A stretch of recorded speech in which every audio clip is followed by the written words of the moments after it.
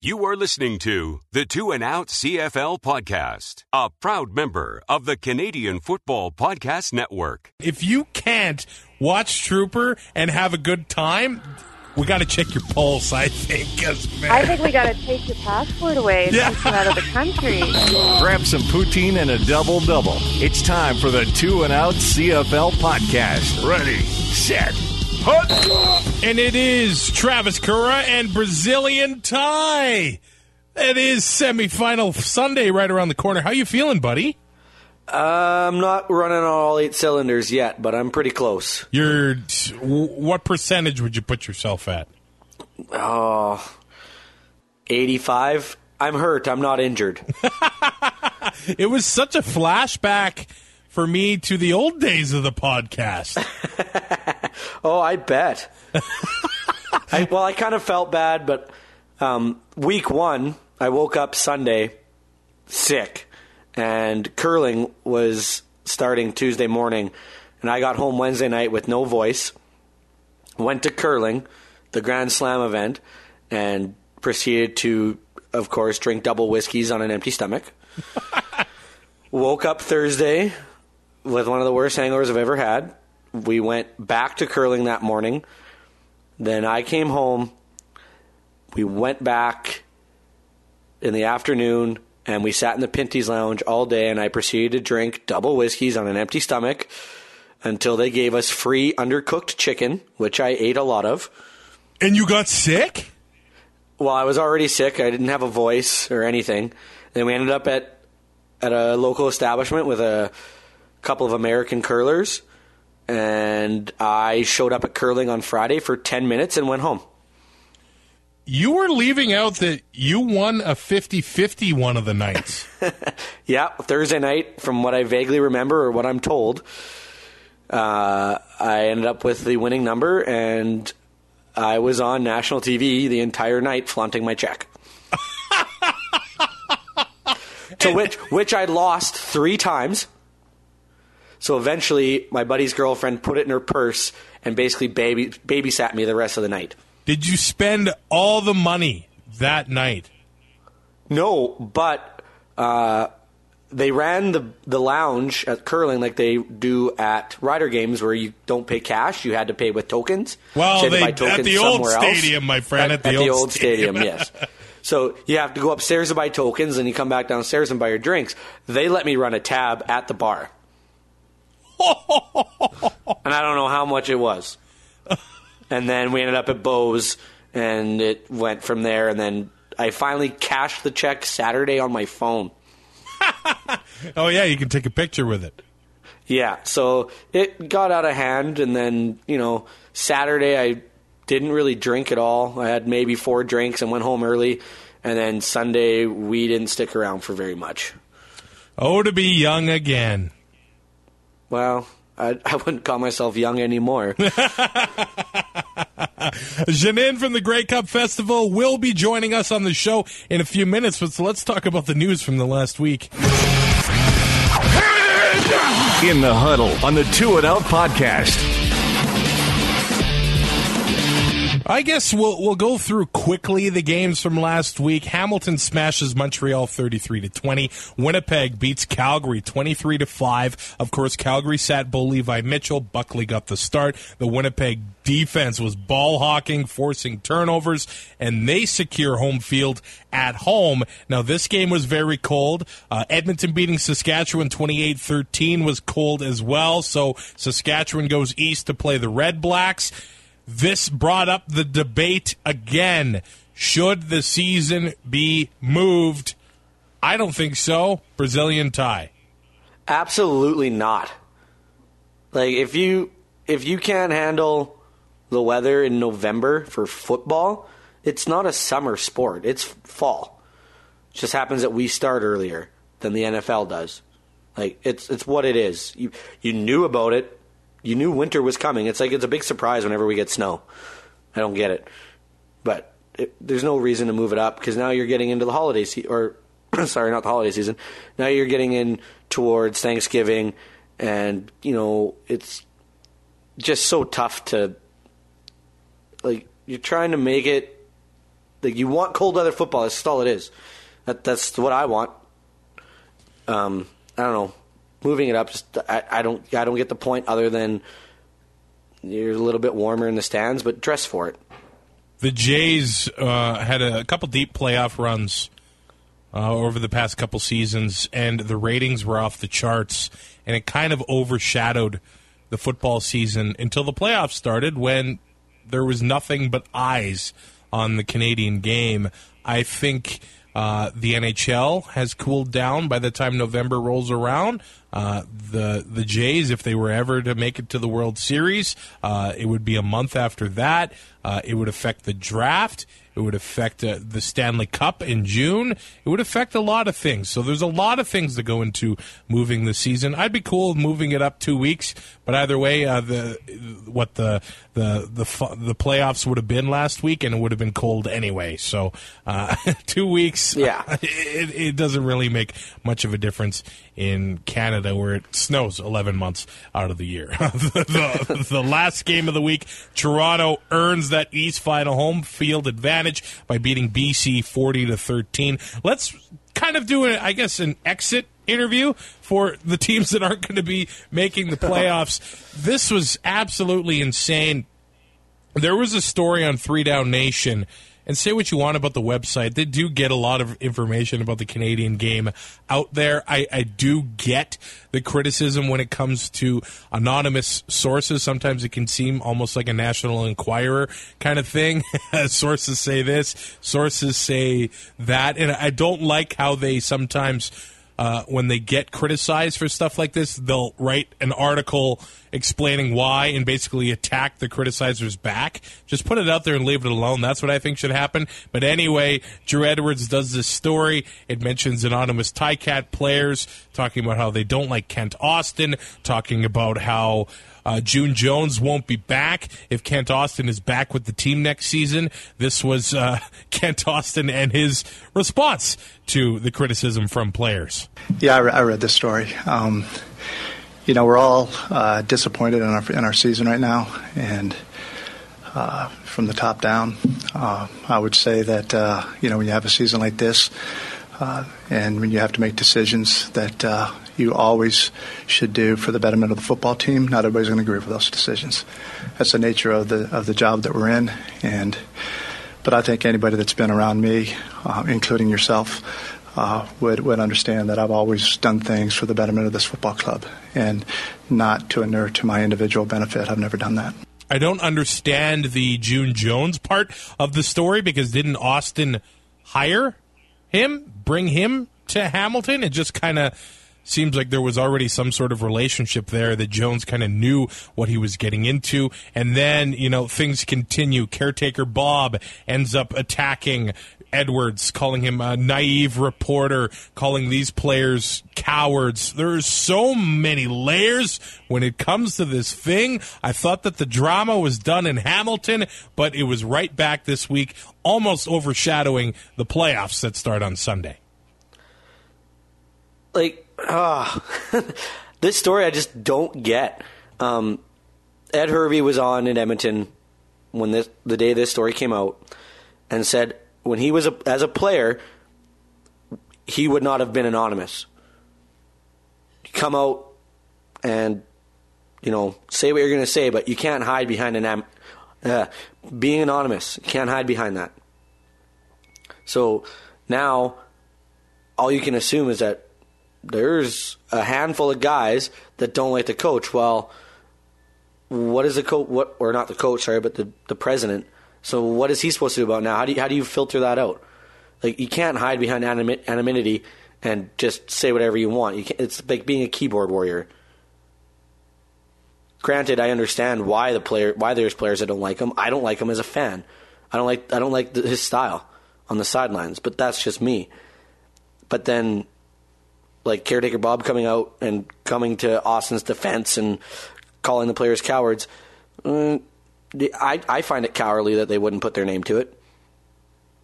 And there is no denying the success from this team since Kent Austin stepped away from the sideline, and since Jeremiah Mazzoli took over behind center. I think he has proved that he deserves to be a starting quarterback in this league. Oh, absolutely. He had a great season since taking over, and he lit it up to the very end. They could have, sat him and just went with Everett Golson or whoever, but they let Mazzoli stay in there, and right to the last game of the season, he was lighting teams up. Yeah, well, and he's a different style than what they're used to seeing from Hamilton with Collaros. He's way more mobile. He can extend plays, create plays with his feet, and like you said, he's proved that he can start in this league. Granted, all these games are basically nothing games, but you're still playing to win. You're still playing to prove that maybe there shouldn't be a competition next year in camp. You're still playing to prove that you deserve to be on that roster. So I'd say you can still look into this or into his stats and be like, oh, those are pretty damn good numbers. They might be onto something here. Yeah, that about does it for Hamilton. We'll see what kind of changes come in the offseason. Johnny Football, there's that. There is Zach Collaros, if they can move that big, giant contract. And the article also mentioned, and I think it's been cleared up by Edwards as well, about CJ Gable and John Chick getting moved. There was really big salary cap implications with both moves, and I think Alex Green has done a damn fine job as Hamilton, so I don't know what there is to complain about that. And John Chick really hasn't been what he was up until last year, even with Edmonton. So I think that actually looks like a pretty good move for the Tiger Cats, and I think the future is bright in Hamilton, and they should be back, I think, into the playoffs next season, unless Mazzoli has some sort of crumble, kind of like we saw from Jennings this year. Let's go on to Montreal, where Kavis Reed says he will clean house, but he also says that they are not a mess. Herb Zurkowski, by contrast here, does this story with Nick Lewis. I know Nick Lewis is retiring, but he does not hide behind being anonymous, and he says what he feels, and he's always been very honest, and I think very upfront with everybody, talking about the issues with Chapdelaine, who openly wanted players gone. He said he wanted Ernest Jackson off the team. He wanted Nick Lewis off the team, but Kavis steps down to the sideline, and the team got worse. They ended the season with 11 wins in a row. They were shut out. 11 losses. Yeah, 11 losses in a row. 11 wins against. Yeah, that would have been awesome. The Owls were shut out in the first quarter in 10 out of 18 games. In 3 more games, they scored 1 point, 3 points, and 3 points. I don't know how Kavis Reed can say they're not a mess. Maybe you don't come out and say your team is a mess, but you also don't say they're not a mess. There's a reason he's not in Edmonton anymore. Yeah, there is. Right? And I think we're starting to see it. I don't know if he has a clue what's going on with his team right now. To say they're not a mess is one of the most asinine things I've heard in the CFL this year. Your team won 3 games. They were an absolute dumpster fire. You fired your coach, you come down the sidelines, and your team gets worse. So you have no stability. Your ownership seems like they got hands on everything, so you can't really take control for yourself. But when your coach doesn't want players you've signed, maybe you should have talked to them before signing them, or maybe done something about Nick Lewis, for example, being under contract. Maybe you could have been able to trade him or straight up release him if your coach doesn't want him. I don't know why you wouldn't want 2 of your best offensive players, and the only reason that you had a chance to win games, but there's also a reason Chapdelaine isn't coaching anymore. While I realize that Kavis Reed is not maybe cut out to be a GM, never mind a GM and a coach, the story does mention that Kavis fought for some of these players to stay. And we go back 13, even 14 months, Bear Woods released. Look at the year he had in Toronto. Javon Johnson released. who's quietly been the anchor of the Saskatchewan defense. Nobody's really mentioning him all that much. There's the Ed Gainey talk, the Willie Jefferson talk, but Javon Johnson has had a hell of a year there as well. Ryan Phillips was let go. Yes, he was a veteran, and maybe that one wasn't all that surprising, but he had a great career with BC, and maybe he could have helped out Montreal, giving them that veteran presence. Donald Unamba let go. I believe he's in Hamilton, having himself an awesome year. Duron Carter let go. You look what he did in Saskatchewan this year. I know the last 3 weeks have been kind of foolish. I think having him on DB, maybe they're just getting him tape so he can play defensive back in the NFL next season. Who knows what happens with that? It does take, I think, maybe a special breed of coach to rein him in and make him a part of that team and keep him involved. But the list of names that have been let go in Montreal make this team, they might have been able to finish first this season if those names weren't gone, or at least utilized. Who knows what they would have been with those players around, because I thought their defense early in the year was fine, and then they let go Noel Thorpe, which this guy should be in the league, and I think he will be somewhere next season. Well, there's no reason why he shouldn't be signed. It's ridiculous that they let him go. But like you were saying, that Kavis Reed went to bat for a couple guys that maybe Chapdelaine didn't want. And if you, as a general manager and your coach, aren't on the same page as to what you need on a football team, your coach has a better idea than you do. Your coach knows the players that he wants to fit into his scheme and how he wants to utilize players. If you don't see that as a GM, you might be the problem. And now the coach is the scapegoat there because GM's like, well, I'm the one that hired him. Well, I guess I get rid of him because he didn't win. But that's on Kavis just as much as it is on Chapdelaine. But shouldn't a good coach be able to adapt his system to the player's strengths that he has? I think that shows that it's a good coach when he's able to find ways to utilize these players, the way June Jones has been able to utilize Brandon Banks, who had been maybe their special teams wasn't as good as it was a year and a half, 2 years ago, so they get him in offense, they find his strengths, and he becomes a 1,000-yard receiver for the first time in his career. Yeah, and it only took 5 years for people to figure out to get him the ball. Yes, so I think it's also on the coach to find ways to cater to his players' strengths. Some guys' strengths just don't, like, it's hard to say because I'm a firm believer in player roles.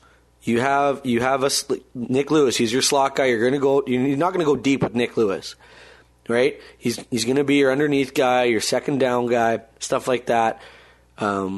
It's just every football your scheme you got to fit to your quarterback. Granted, their quarterback situation this year was a disaster. Everybody thought Durant was going to come in and turn that around, and turned out maybe we've seen the best of Durant in the past, but I do somewhat agree with you saying that maybe you need to find their players' strengths, but at the same time, if you don't know what your players' strengths are by the time Labor Day rolls around, or if you do know and you can't utilize their strengths in a way that you want to because maybe there's 3 other guys with those exact same attributes, well, we got to start looking somewhere else. Let's move on to BC, where at the beginning of the year, there was a lot of optimism on this team. Last year, they beat the Winnipeg Blue Bombers in a hell of a game in the West semifinal. Then they get smashed by Calgary in the West final, which looks right now they're not looking like much of a team at the moment. I know that their last game really didn't matter to them. Can you keep a straight face through this or not? Well, I am smiling a little bit, but you have to think that momentum means a little bit of something going into the West final, and they'd want to at least get a win. I know they're going to bye this week, but man, you thought last week would have meant something. What, they lose their last 3 games? Yeah, can you remember a team hosting a division final, 3 losses in a row, absolutely no momentum? Like that, no. And it seems in the West, when Calgary doesn't win, which has been few and far between the last decade or two, it always seems that the West final, or the West Division, comes down to the final weekend. It's a battle. Every team that wants to get that spot has to win their last game, or they gotta win their last two. They gotta win out. Calgary's been home and cooled for the last 4 weeks. They haven't played a meaningful game, so to say, but it doesn't look good. And just another week off, it's going to be rest versus rust for them. So back to BC, Wally Buono kind of had his postseason presser with the media, and of course he was asked about his future, and he said he doesn't know yet. He did say that I do have to make this decision quickly, whether I'm going to return or not, and he wants to be sure. He knows it's going to be tough either way, but he also revealed some crazy news, I thought, during this presser. I did talk to David today, and, David's very candid about the fact that, he will be the owner of 218. And I think that's something that, is something that needs to be definite. We need to have definite direction, and again, it applies, with David, with the business part of the organization and with the football part of the organization. I think a lot of people expected that this team would definitely be sold in the offseason, but David Braley has said, you know what, I can't sell this team while there's this concussion lawsuit going on. I am, quite frankly, a bit shocked that he's going to be owning them through next season. And I just saw that he sent a letter to BC Lions season ticket holders. There's a lot of angry season ticket holders, but he's doubled down and said that he's in this together and he's in this to support the team, whether, they're with him or not, basically. Well, everybody was prepared for this ownership change. Everybody figured it was coming. Everybody was 99% sure that Braley was not going to own the team. It was like when your grandpa's on his deathbed, you know he's going to die, now you're just waiting. Yeah. Right? Everybody's come to grips with it. They've said their piece. We'll get a new owner. Maybe the marketing will be better. Maybe we can start drawing a little better, get a fresh set of eyes on this, and to use the excuse that he can't sell while there's a concussion lawsuit going on, I don't buy that for a second. I don't know how much money he actually makes off this team, but I don't know why he can't sell it. I think the value of this team is very low right now, and he's risking it going even lower by staying on. I don't know. Does he put all his eggs into the basket and gets them to be a hell of a team next season? I don't think you can. I don't think you can rebuild an entire offensive line in one offseason. Maybe you can, but how does he get... The Riders almost did. Yeah. How does he get the value of this team back up by the time he wants to sell? You have to draw fans and you have to win football games. And right now they're not doing either. So, granted, there is a section of fans in BC or Vancouver that are diehard, that are at every game, and they're phenomenal. But you can't have the or not seating capacity, you can't have the attendance that they do and expect your team value in dollars to go up. And now with the Whitecaps, in the playoffs this year, they've really turned around from where they started, and they're starting to become such a big draw that the entertainment dollars that people are spending aren't on the CFL anymore. And the marketing just isn't there in Vancouver from what I can see. And it just seems Braley's a little out of touch. And yeah, like you said, he's risking a lot here, and I don't know how you get the value to go up unless you win football games and draw more, and you draw more by winning, and they aren't winning. So it's just a vicious circle right now, and I don't see it getting much better. And I actually think ticket price is a big thing here. I know you have to cover a lot of expenses as a CFL team, but it used to be by far the cheapest ticket in town. I know the Lions did $5 kids tickets this season, which is absolutely awesome. And you know what? The Western Final is coming up in Calgary. If you want to sit on the 55-yard line in the lower bowl, a face value ticket, which there isn't many of those because there is a lot of season ticket holders. I know that. It's $112 plus fees. I think that's a bit much. I know there is some promo codes and things like going on there to save you some cash in Calgary. They had a flash sale for $20 tickets. But you look at the cheapest ticket in the house, as an adult, corner end zone, it is $47. And that's as much, that's just under what we pay for season tickets on the 55-yard line in Edmonton. Granted, we're in the second deck, but ours are only, $55 a game? Yeah, that's the face value. I think that's where prime prices should be. I don't know the bottom line. I will be honest. I don't know how much money you do need to make as a team. But I do feel if you're able to cut the ticket prices, you might be able to make some cash in other ways. I know maybe teams have different ways things go with keeping concession revenue and things like that. But I think prices do need to get cheaper in this league.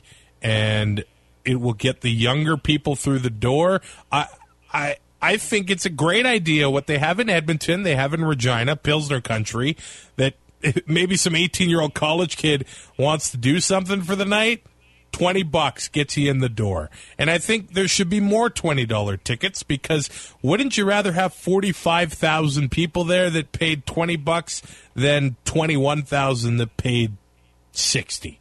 I think we need to do that more, fill the stands. They'll eventually become diehards like us, maybe.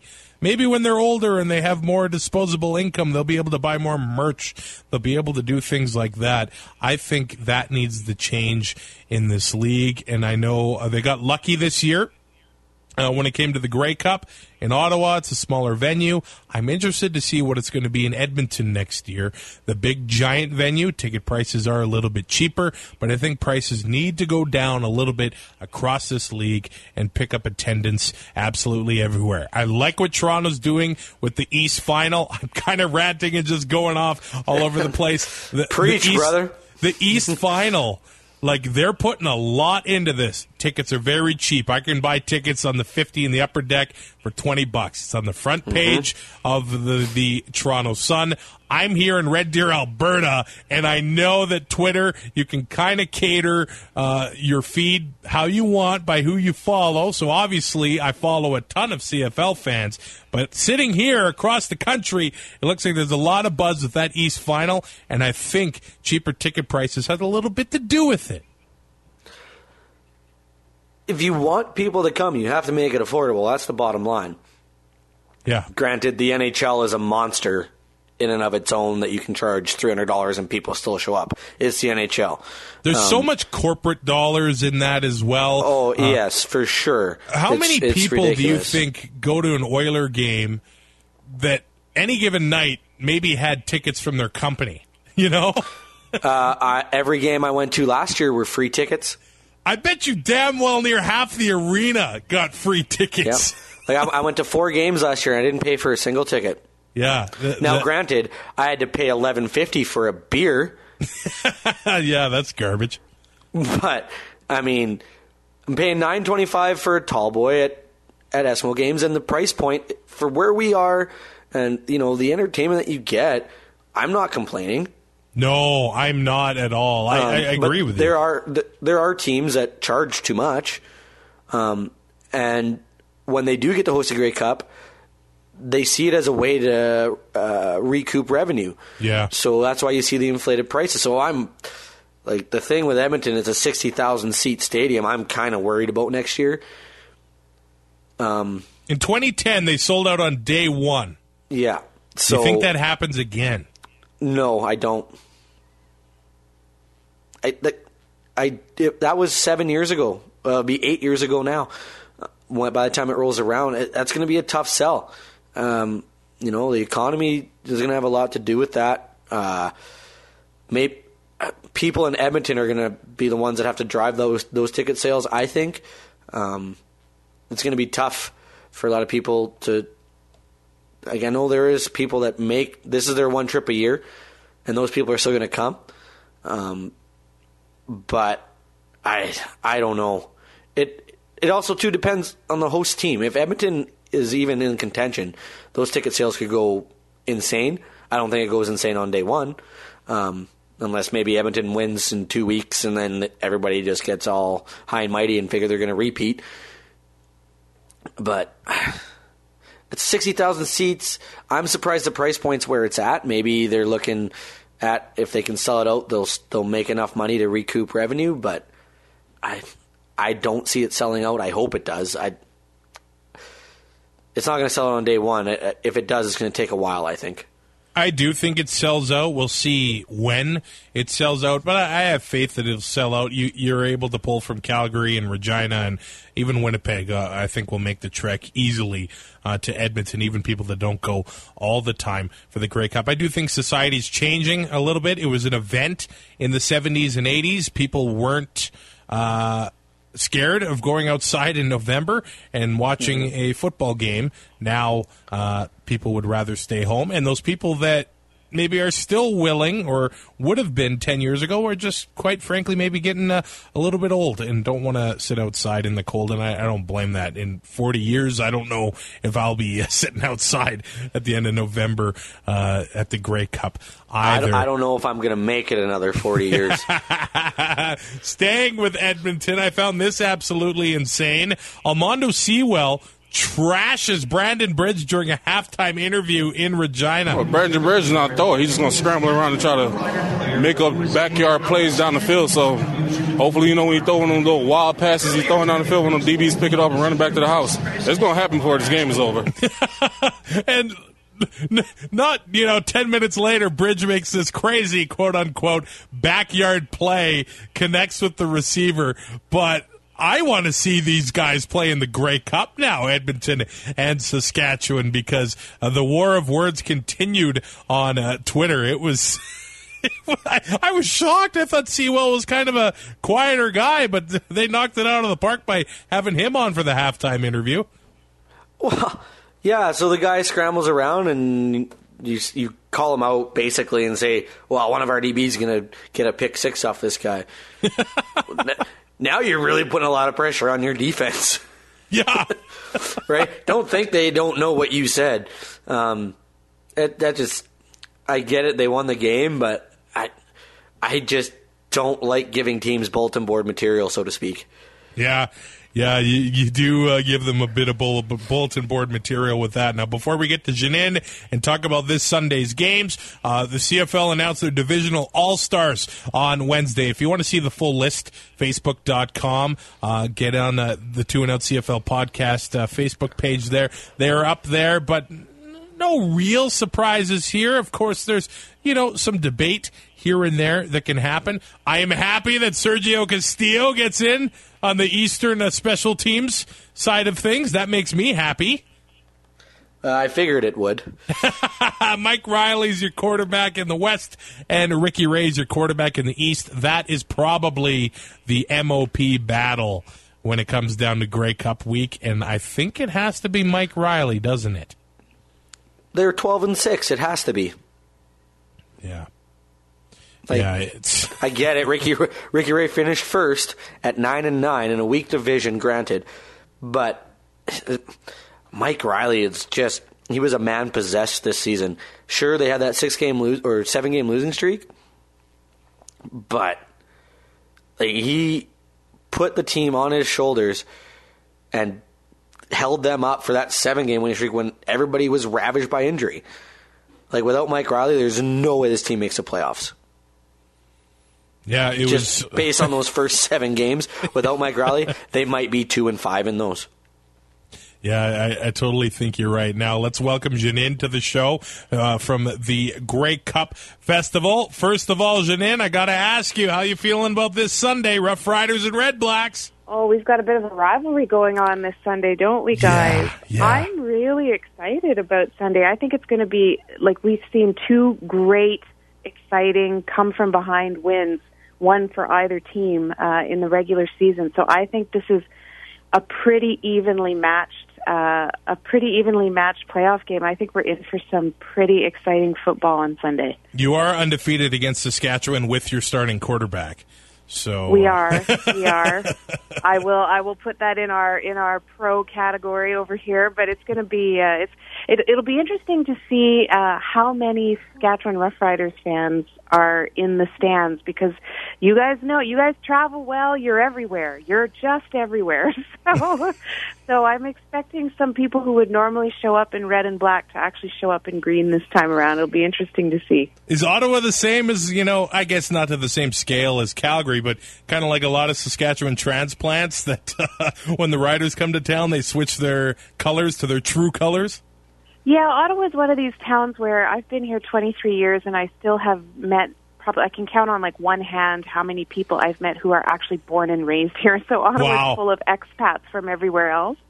And so, yeah, I'm actually bringing a Riders fan with me because my husband will be away this weekend. So I'm bringing a Riders fan. So if my good buddy Pat is listening, I hope we're still friends on Sunday at 4:05 p.m. And how's the city? The Grey Cup Festival is right, 2 weeks away. Is the focus kind of like just on getting the Red Blacks to the Grey Cup game, or how's the city with the buzz regarding to the festival? Well, no doubt about it, the city wants more than anything to have the Red Blacks be in the game. I mean, you remember what it was like in 2013, right? When you had Saskatchewan, the Grey Cup was in Saskatchewan, and the Riders were in it and won it. It's an electrifying feeling as a fan. So no doubt about it, we're all our nation is very, very, very hopeful about the Red Blacks getting in, and I think we feel pretty optimistic about our chances given the upswing that we've been on at the back end of the season, despite some pretty rough bumps along the way. But regardless, I mean, the Grey Cup is all about inviting the rest of Canada into your backyard, and I just can't think of a better city to have this in on Canada's 150th year. So we're pretty excited to have you guys in our town and to show you what Ottawa is made of. It's going to be a great, great, great week. And, I think we started to see this more last year, but I think this year it's kind of blown up. It's really inclusive, and there is something for absolutely everybody during Grey Cup week in Ottawa. Was there kind of like an effort to make sure that happened this year around, or has it kind of just happened organically a little bit? No, there was a definite effort, I have to say, and it's probably one of the things that we as an organizing committee are the most proud of is the inclusive nature of this festival. And that's not to say that everybody hasn't been welcome at every other Grey Cup festival. That's not at all the case. Of course, you and I know that because we go to so many of them. But in this year, what we really tried to do was find events that catered to segments of the population that maybe didn't come out to all the regular Grey Cup events, and really try to kind of focus a spotlight so that everybody would feel that there's something for them.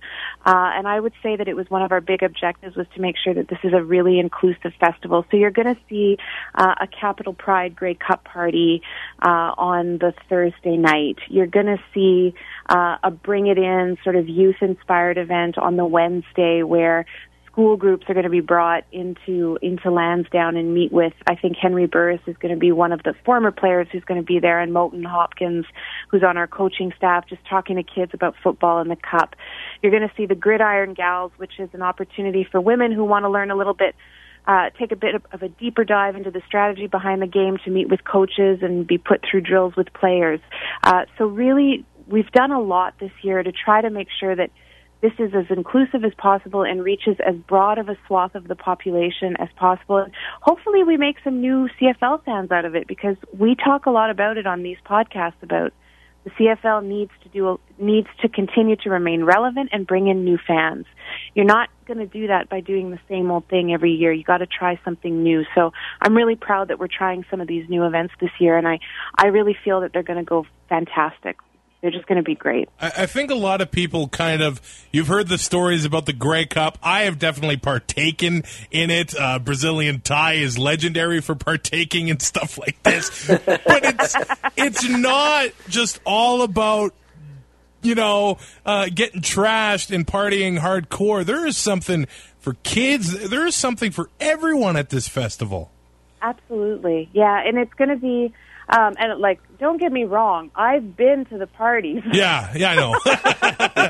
I've got a good 11 years of Grey Cupping under my belt. I've had some fun, but I'm noticing that as I'm into my 40s, maybe I can't do that quite as hard as I used to. So it's nice to know that there's a few other events that I can, maybe slow the pace down a little bit. But it'll be great. There'll be something for everybody, and including podcasters will be welcome in Radio Row to do some podcasting on the spot there with the media. So even this is the first time that podcasters are officially being brought into the festival. So it's just a really great vibe and trying some new stuff, and I think it's going to have a real impact.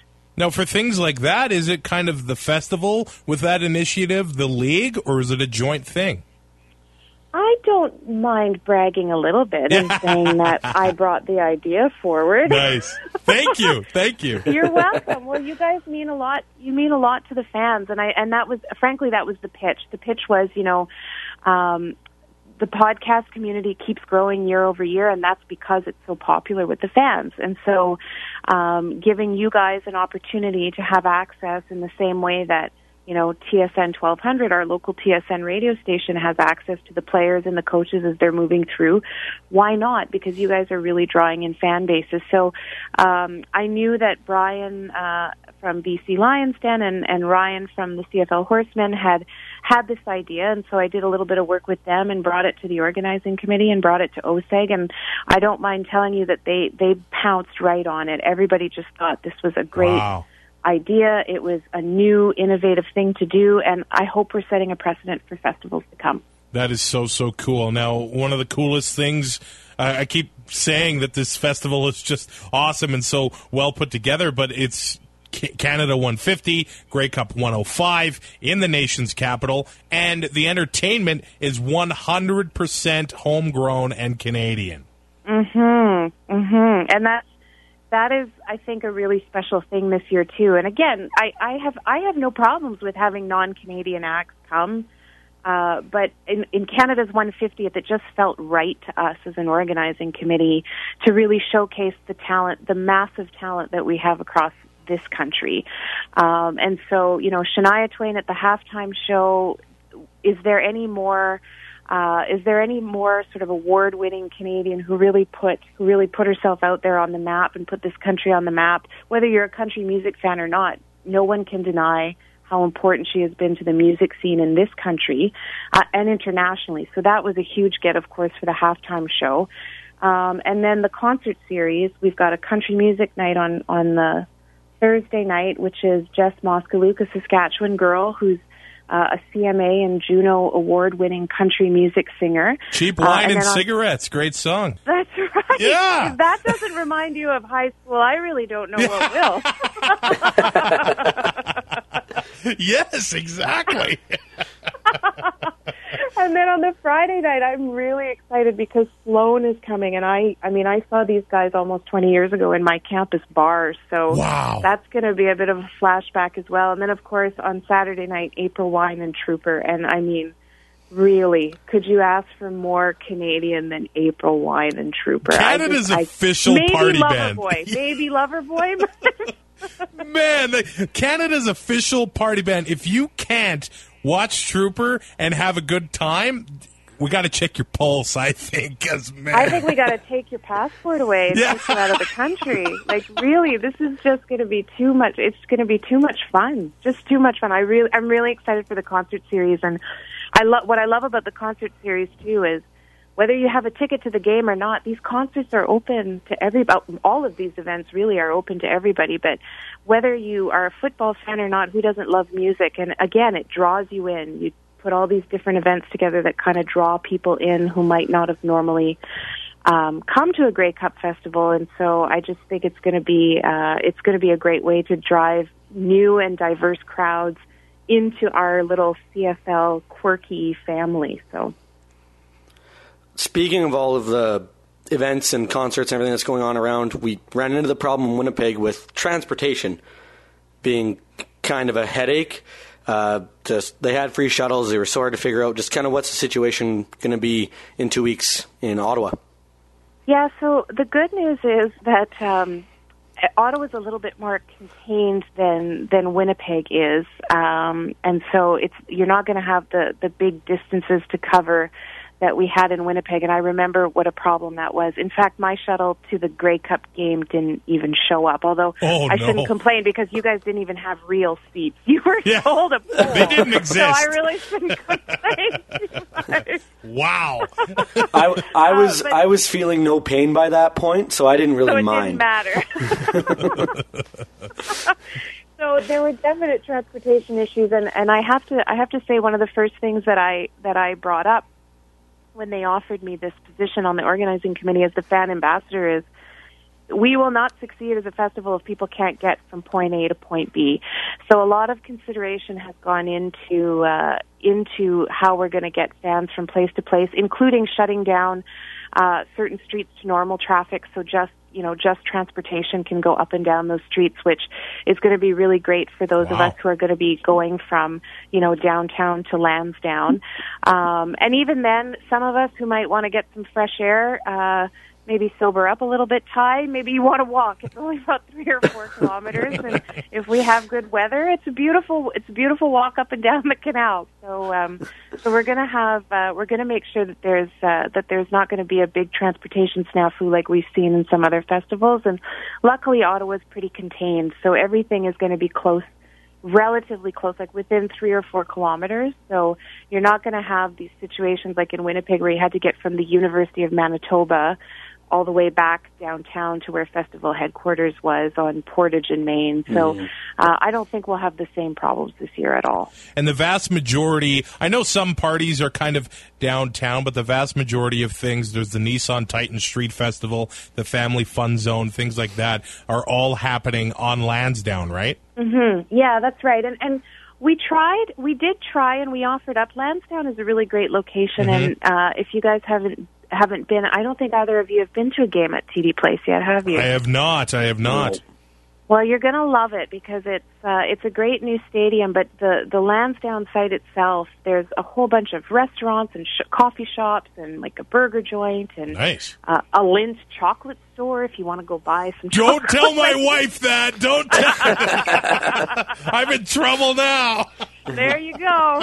So there's a whole bunch of stuff there. So we offered it up to all the teams and said, to the extent that we can, we'd like to try to keep as much of the events located on Lansdowne as possible. So then it's not difficult for people to find one another and go from event to event. But the teams decide where they want to have their parties, and price for renting out a restaurant must come into the calculation at some point. So teams, for the most part, have found sites off of Lansdowne.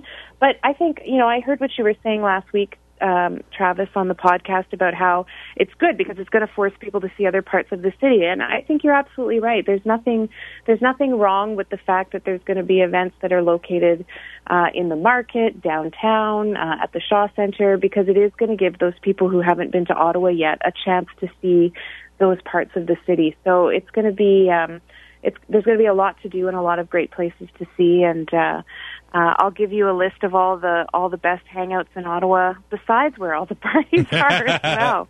And I was just going to ask that for an out-of-towner that maybe wants to do something, extra than the Grey Cup festivities, maybe going a bit early or staying a little bit longer. Are there any hidden gems or, something that is a must-do when coming to town? Gatineau.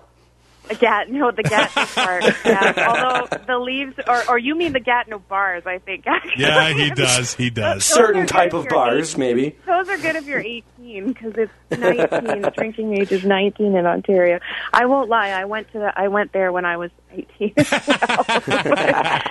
My personal favorite thing that I tell everybody that they should really take some time to see when they're in Ottawa is actually the Canadian War Museum. It's a fantastic museum. I'm a bit biased. I worked there 20 years ago as a tour guide when I was a university student, but back then, 20 years ago, it was in a much smaller building. Right. Now they've got a big, beautiful, fantastic building, and it is probably the best museum by my estimation in Ottawa. So I always tell people to go there. And, November, end of November is not that long after November 11th. So it's still, it's still kind of, we're still wrapped up a little in the post-Remembrance Day time at the Canadian War Museum. So it's definitely, there would be some interesting things to see. But Ottawa has changed a lot in the 23 years I've been here, and it's now got a really vibrant, just food scene. If you're a foodie, this is a great town. There's fabulous restaurants. We have one restaurant that was just profiled in En Route magazine called Riviera, which is right downtown. So a really great food scene, and just some really neat little niche communities. Like just going for a walk through Hintonburg, you'll see boutique spas, you'll see barber shops, you'll see one of my favorite places called Maker House, where you can buy like furniture that's made by all these artisans in Ottawa, and Wow. we are becoming a craft beer capital. Yeah. So if you like craft beer, there are tons of breweries that you can visit while you're here. So there's going to be a lot of stuff to do besides Grey Cup, but of course you all want to focus on the Grey Cup stuff first and foremost. I do have to ask, I am staying in the Byward Market. I heard there's like this dynamite barbecue joint down there. You don't really strike me as a barbecue person, but I enjoy a good barbecue every now and then. Nice. There's a couple of dynamite ones. I wonder if the one that you heard about was the Smoke Shack, SMOQUE. That is exactly the place I've heard of. Yes. They're fantastic, and in fact, they have a little truck that comes to games, to Red Blacks games. Oh, yeah! And they are a fantastic barbecue joint. There's another one called Union 613 that's not in the Byward Market. It's downtown, but it's another fantastic sort of southern comfort food restaurant with some good, Lynchburg lemonade cocktails that can be had at both of those places. So if you're a Jack Daniels fan, they're good spots to eat. So I'll be loading up on barbecue and beaver tails in Ottawa. That's my plan. Oh, yeah. How could I forget beaver tails? Yeah. It's a thing to do. You have to have a beaver tail. Awesome. Thanks so much for coming on the podcast, Janine. And I guess I'll see you in Ottawa in 2 weeks. Thanks, guys. Look forward to seeing you, and enjoy the rest of the show. It's everyone's favorite game show. Are you smarter than two overweight Canadian podcasters? Pick the weekly winners in the CFL on Facebook or Twitter at 2 and Out CFL. It is brought to you by SeatGiant.ca. If you want tickets for the East semifinal, the West semifinal, the West final, the East final, the Grey Cup, SeatGiant.ca. Enter the promo code Poutine. You'll get a few % off. You will support 2 and Out in the process. We start Red Blacks and Rough Riders. The last time these two teams played in the playoffs was the 64th Grey Cup in Toronto. 1976. Old-time Rough Rider fans, if you're old enough to remember this, are going to be mad. You'll say that this loss was worse than 2009. As a Rough Rider fan, a green Rough Rider fan, this one is ingrained into my DNA that it may be the worst loss in Rough Rider history. They were 11-5. They only played 16 games at the time. It is known as the Catch. Tony Gabriel helps the Ottawa Rough Riders win 23-20. Gabriel is open in the end zone. Touchdown!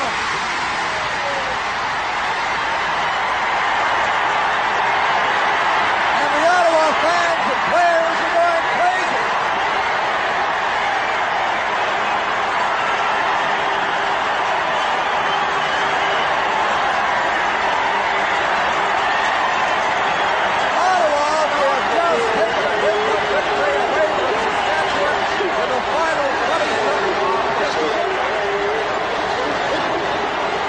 Tony Gabriel proves why he was 1976 Canadian Player of the Year.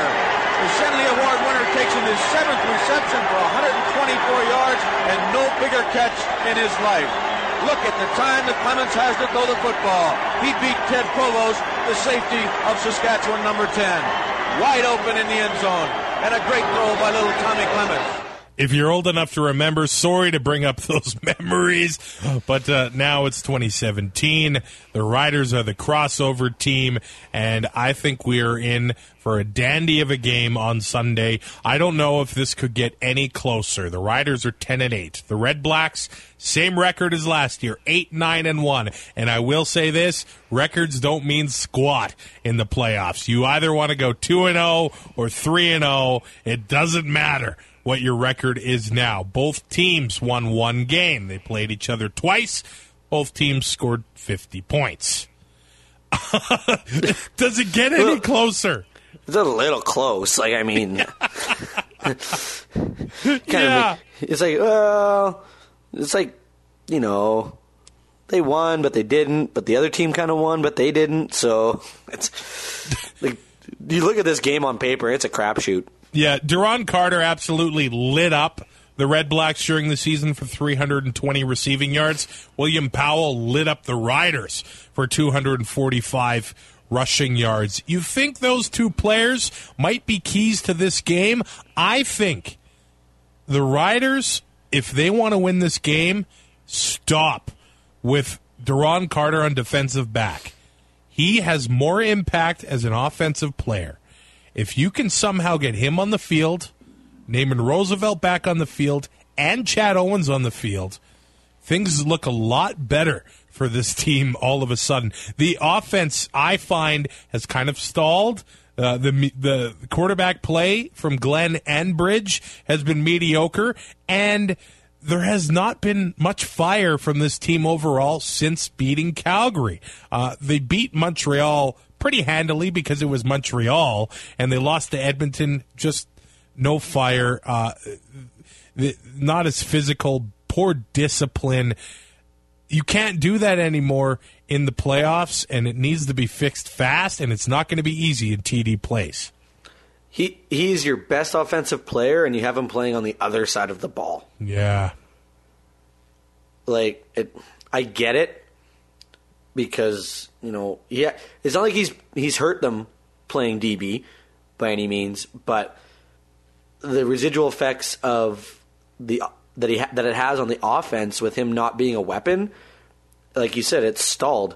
They haven't had a rushing game, so to speak, against this team either, so it's kind of hard to get a pass game going too. But like you said, Duron Carter has to be playing receiver on Sunday.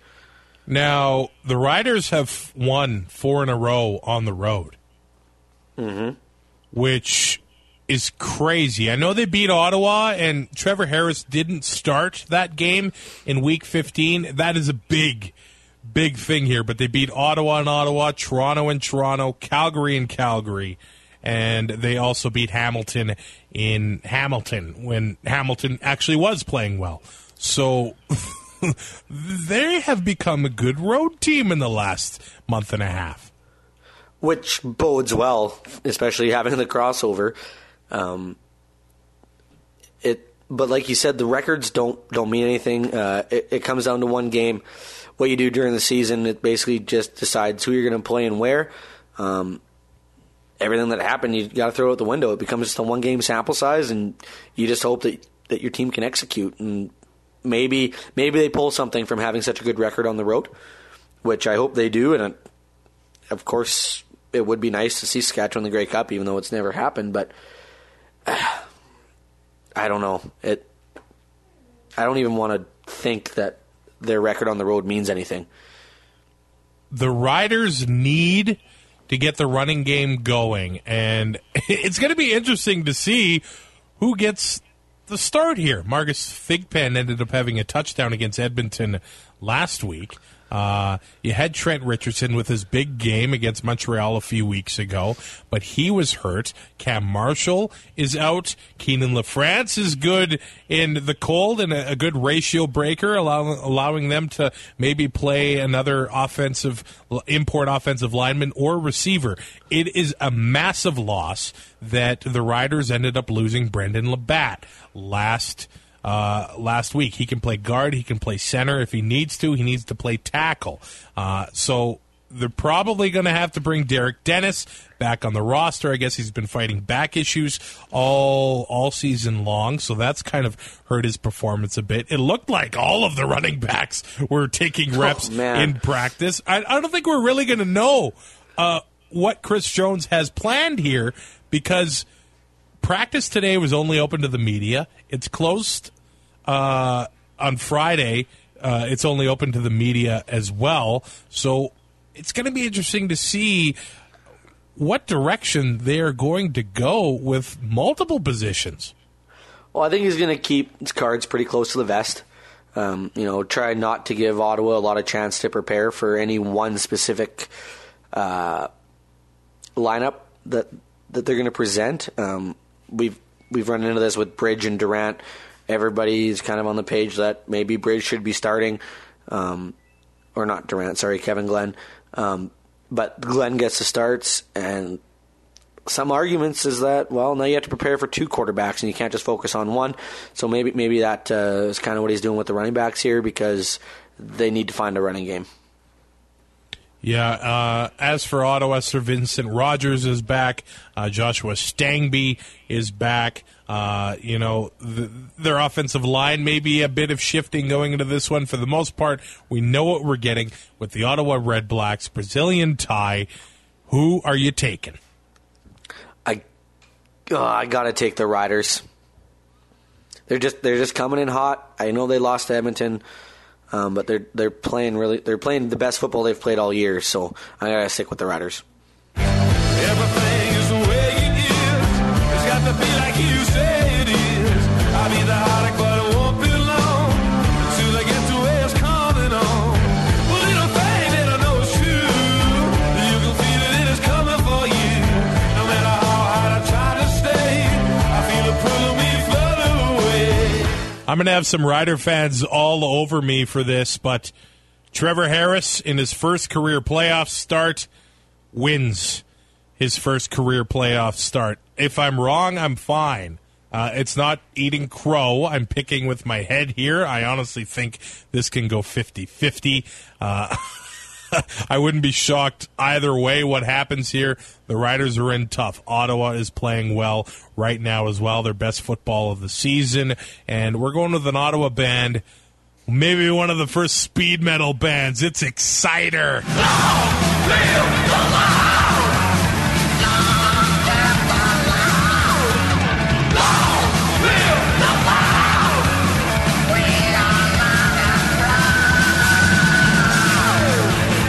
I'm a Rider fan, but I'm also a headbanger. I love that stuff. That's quite the turn from Alanis Morissette. It absolutely is. Hey, I've worked really hard not to be biased on this podcast, so Rider fans, just lay off, okay? We're in this together. If one of us wasn't going to pick Saskatchewan, who would have thought it was going to be you? Yeah. It's true. We'll see what happens. The East is not the easy road. I will say that. The East is not the easy road. We're on to the West semifinal. The last time the Eskimos played the Blue Bombers was in 2008. It was actually the East semifinal. The Bombers were still in the East Division. The Eskimos were the crossover team. The Eskimos won that game 29-21. Glenn knocked down, picked off. Perry will score. The first turnover of the game from Fred Perry, all by himself. Oh, Fred Perry was a great player, but again, what a legend. Yeah, it is. It is 2017. Now, we have called Andrew Harris. I think the Eskimo Empire podcast has called Andrew Harris the Eskimo Killer. Is this right? 201 receiving yards against the Eskimos in their 2 wins this season? Are you questioning me?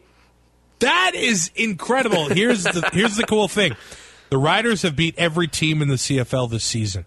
The Eskimos have beaten 8 teams in the CFL this season. The one team they haven't, the Winnipeg Blue Bombers. Yeah, it all started. That's what started the losing streak. Injuries finally caught up to Edmonton, and everybody thought that, they just kept winning, and they hit Winnipeg, and Winnipeg played a hell of a game, and Andrew Harris, that first game was lights out. And he ran roughshod over them and was able to make plays out of the backfield through the air as well. And it's just, to sweep a team is hard in this league, and it's even harder to go 3-0. So I think they got to figure out an answer for Andrew Harris. You don't have to worry about Darvin Adams right now as it stands, so you can kind of focus on the run game a little bit more. And I think here records mean as little as ever in any game here. I find this crazy. The Eskimos are third in the West with a 12-6 record. It was 2009. The Riders won the West with a record of 10-7-1. I was in Regina for that final game, and that was a party. By the way, the Riders have won the West once in the last 40 years, and it was a 10-win season.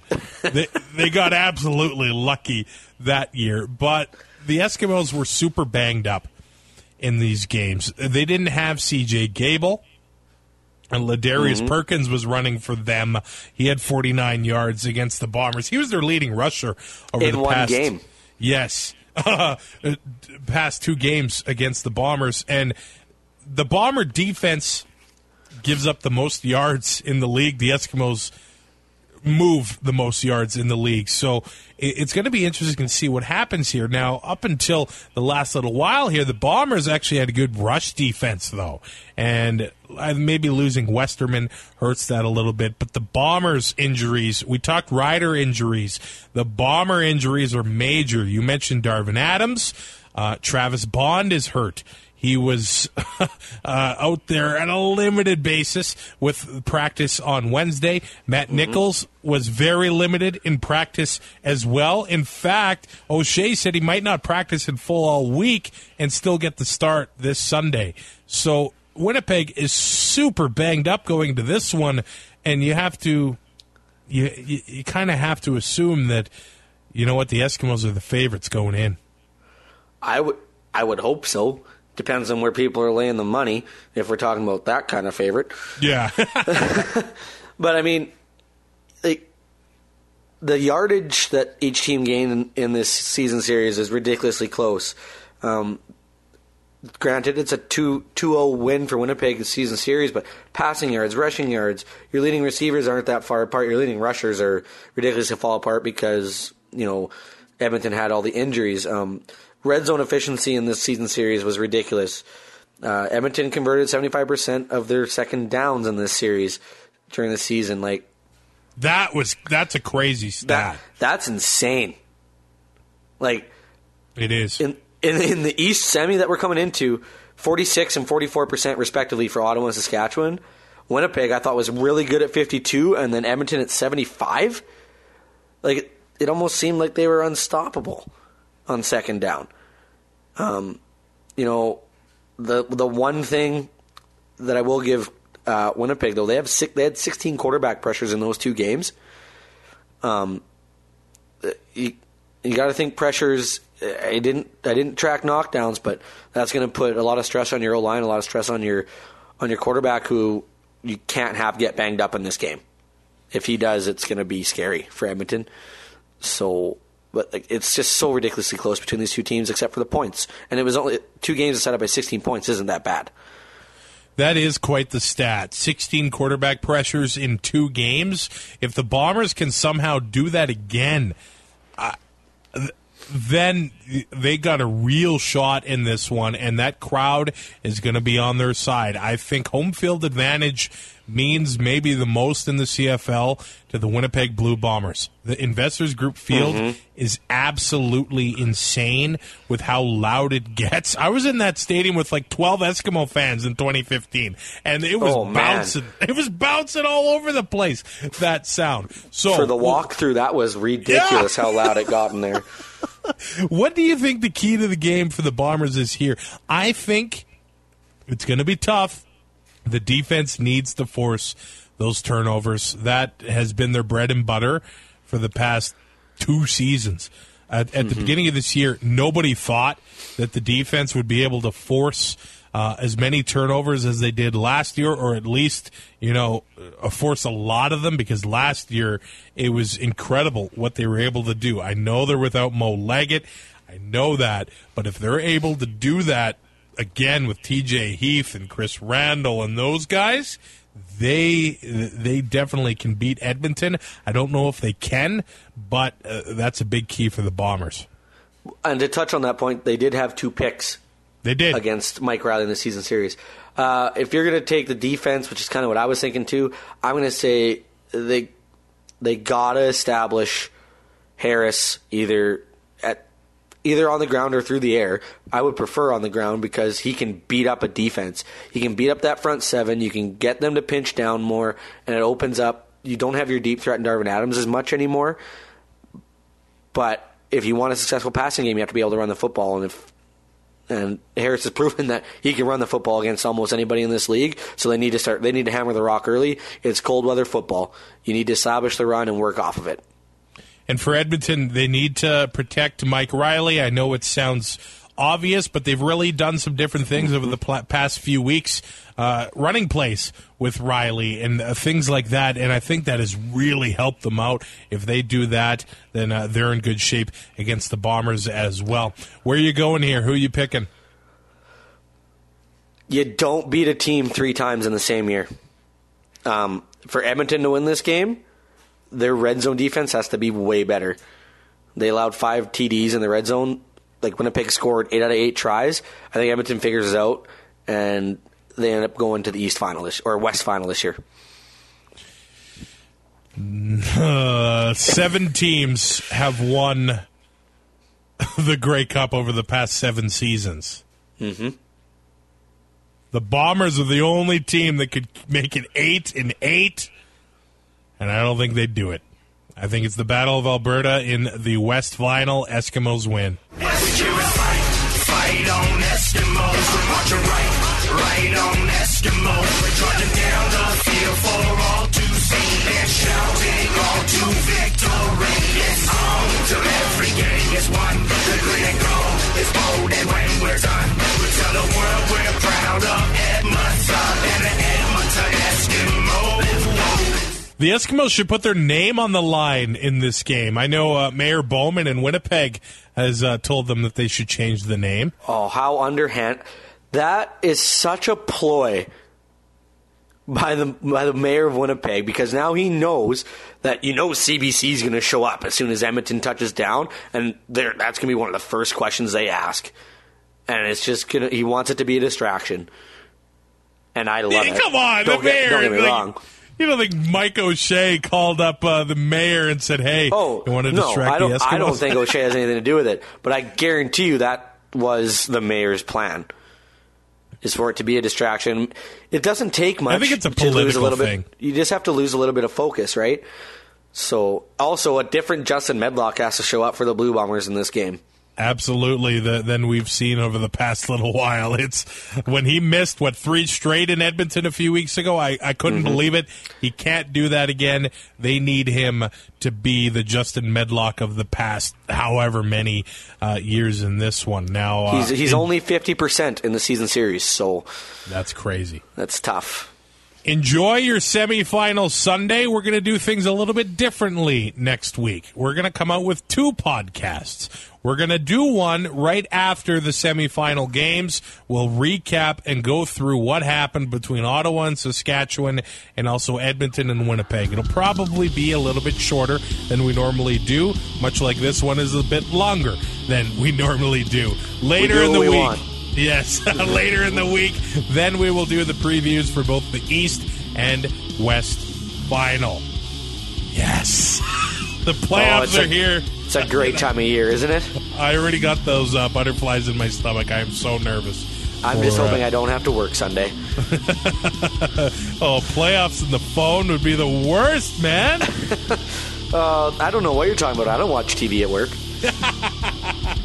Awesome, buddy. We will talk to you after the games. Thanks for coming on. Follow, like, Do all that stuff, Facebook and Twitter at 2 and Out CFL. Rate, review, subscribe on iTunes, and we will talk to you very soon. Thanks for listening. Find more great shows like this at CF Pod Network on Twitter.